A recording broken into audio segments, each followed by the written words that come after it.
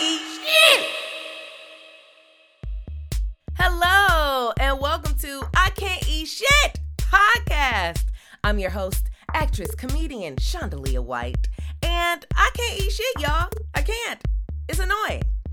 Am I a doctor? Nope. I'm just one of those women you take out to eat and can't eat anything on the menu 90% of the time. Ugh. So, if you're one of those people who annoys everyone you go out with, this podcast is for you. If you are getting a little bit older and you need to adjust that diet, this podcast is for you too, boo. And if you just are interested in me and my health and wellness journey and want to be a little bit nosy, this podcast is for you too, boo, so stay tuned.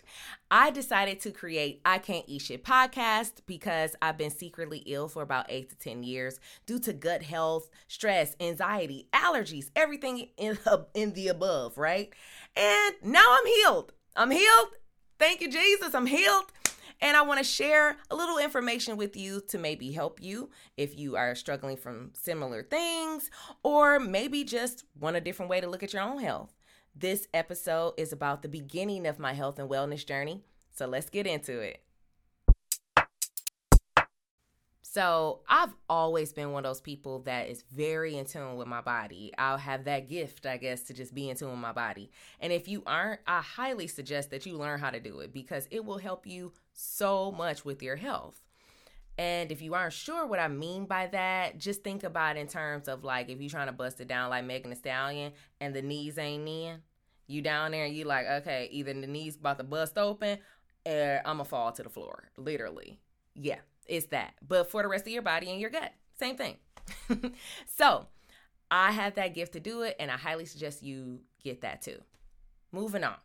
About 2014 is when I started noticing a huge shift in my health, overall health, because it started all with like sinus infections. And I've always had ear, nose, and throat problems, so I ignored it. I'm from Michigan, so I pretty much ate everything. There is no diets in Michigan. They're eating meat, cheese, and venison. That's what they're eating in Michigan. There are diets. So anyway, I don't know how it is now. But it was like that then. So by the time I moved to LA, I'm just eating whatever, and I feel like the food is better out here anyway. It's a lot easier to find healthy options, but I'm getting ahead of myself. So let's just stay focused, Shondalia. With that said, I started to notice I was getting sinus infections often, and my doctors did too. And they were like, okay, so stop getting sick all the time. We can't keep giving you antibiotics. They will eventually stop working. I'm like, I'm not trying to get sick. So yeah, I don't know. But they're like, but overall, you're super healthy. So I'm like, okay, what's the problem? But then I started getting sinus infections every month. And at one point, I literally had a sinus infection every month for a year straight. And I'm like, yeah, that definitely can't be right. At the same time, I started having pains in my side. And it primarily started happening after I ate where I would notice it. But then I was like, yeah, it started happening more often. I'm like, okay, that can't be right either because what is that? And then I started getting like this backwash coming from my stomach. I started getting backwash literally in my throat.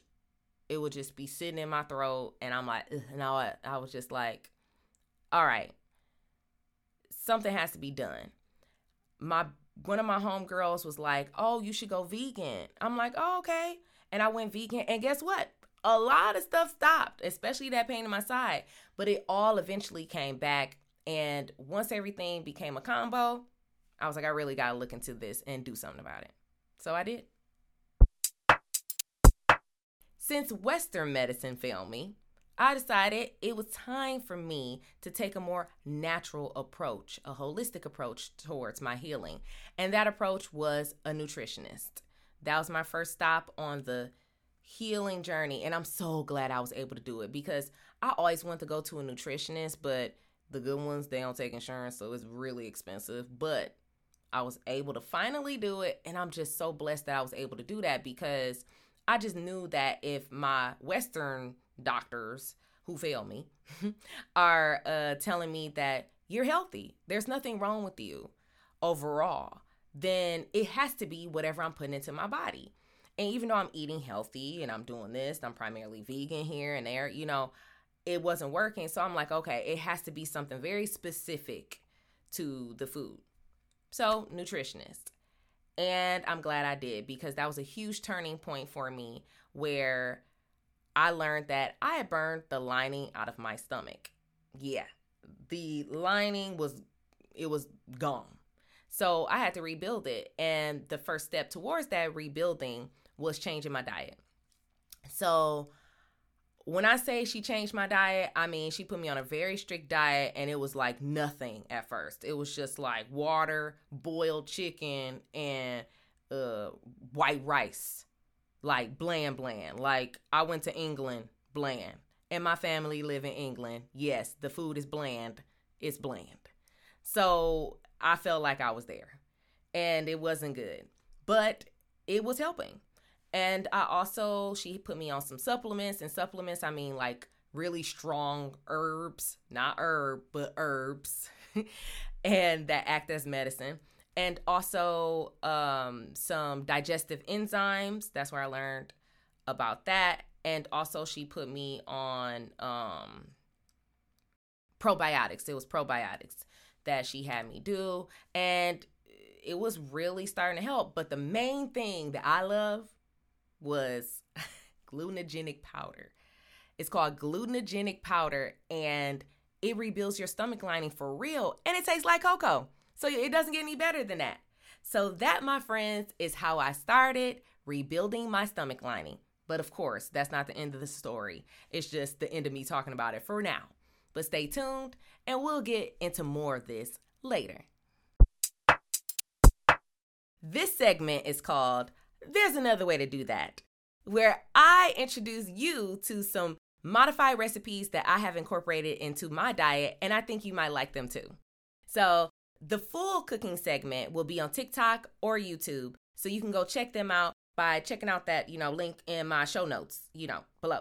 Go do that to watch the whole episode and cook with me. But for now, enjoy the recipe for a brown rice and veggie bowl. It sounds so simple because it is, and it doesn't include all the additional things that you would normally get when you go to a lot of places, but it's flavorful, and I think you'll enjoy it. Go check it out. If I had any additional advice for you, it would be to please listen to your body. Pay attention to yourself. Like learn yourself, y'all, because if you have any issues, you don't want to ignore them. I know you've been ignoring them, but don't keep ignoring them, okay? Also, if you have recurring issues, do something about it. It's not going to go away. Make sure you figure out what's going on so you know how to deal with it, okay? Take it from me and my mistakes. Take care of your body so it can take care of you, or you're going to be dealing with a lot of shit. This has been I Can't Eat Shit Podcast. Thank you for tuning in. I really appreciate you all. If you like what you heard or saw today, go ahead and subscribe. Subscribe, and it will help me out a lot. Like, share, make a comment, do all the things. Also, check me out wherever you subscribe to your podcast and listen. Go subscribe there as well. Also, check me out on Instagram at I Can't Eat Shit Podcast or at Chandelier White. Thanks so much. I'll see you next time. I Can't Eat Shit!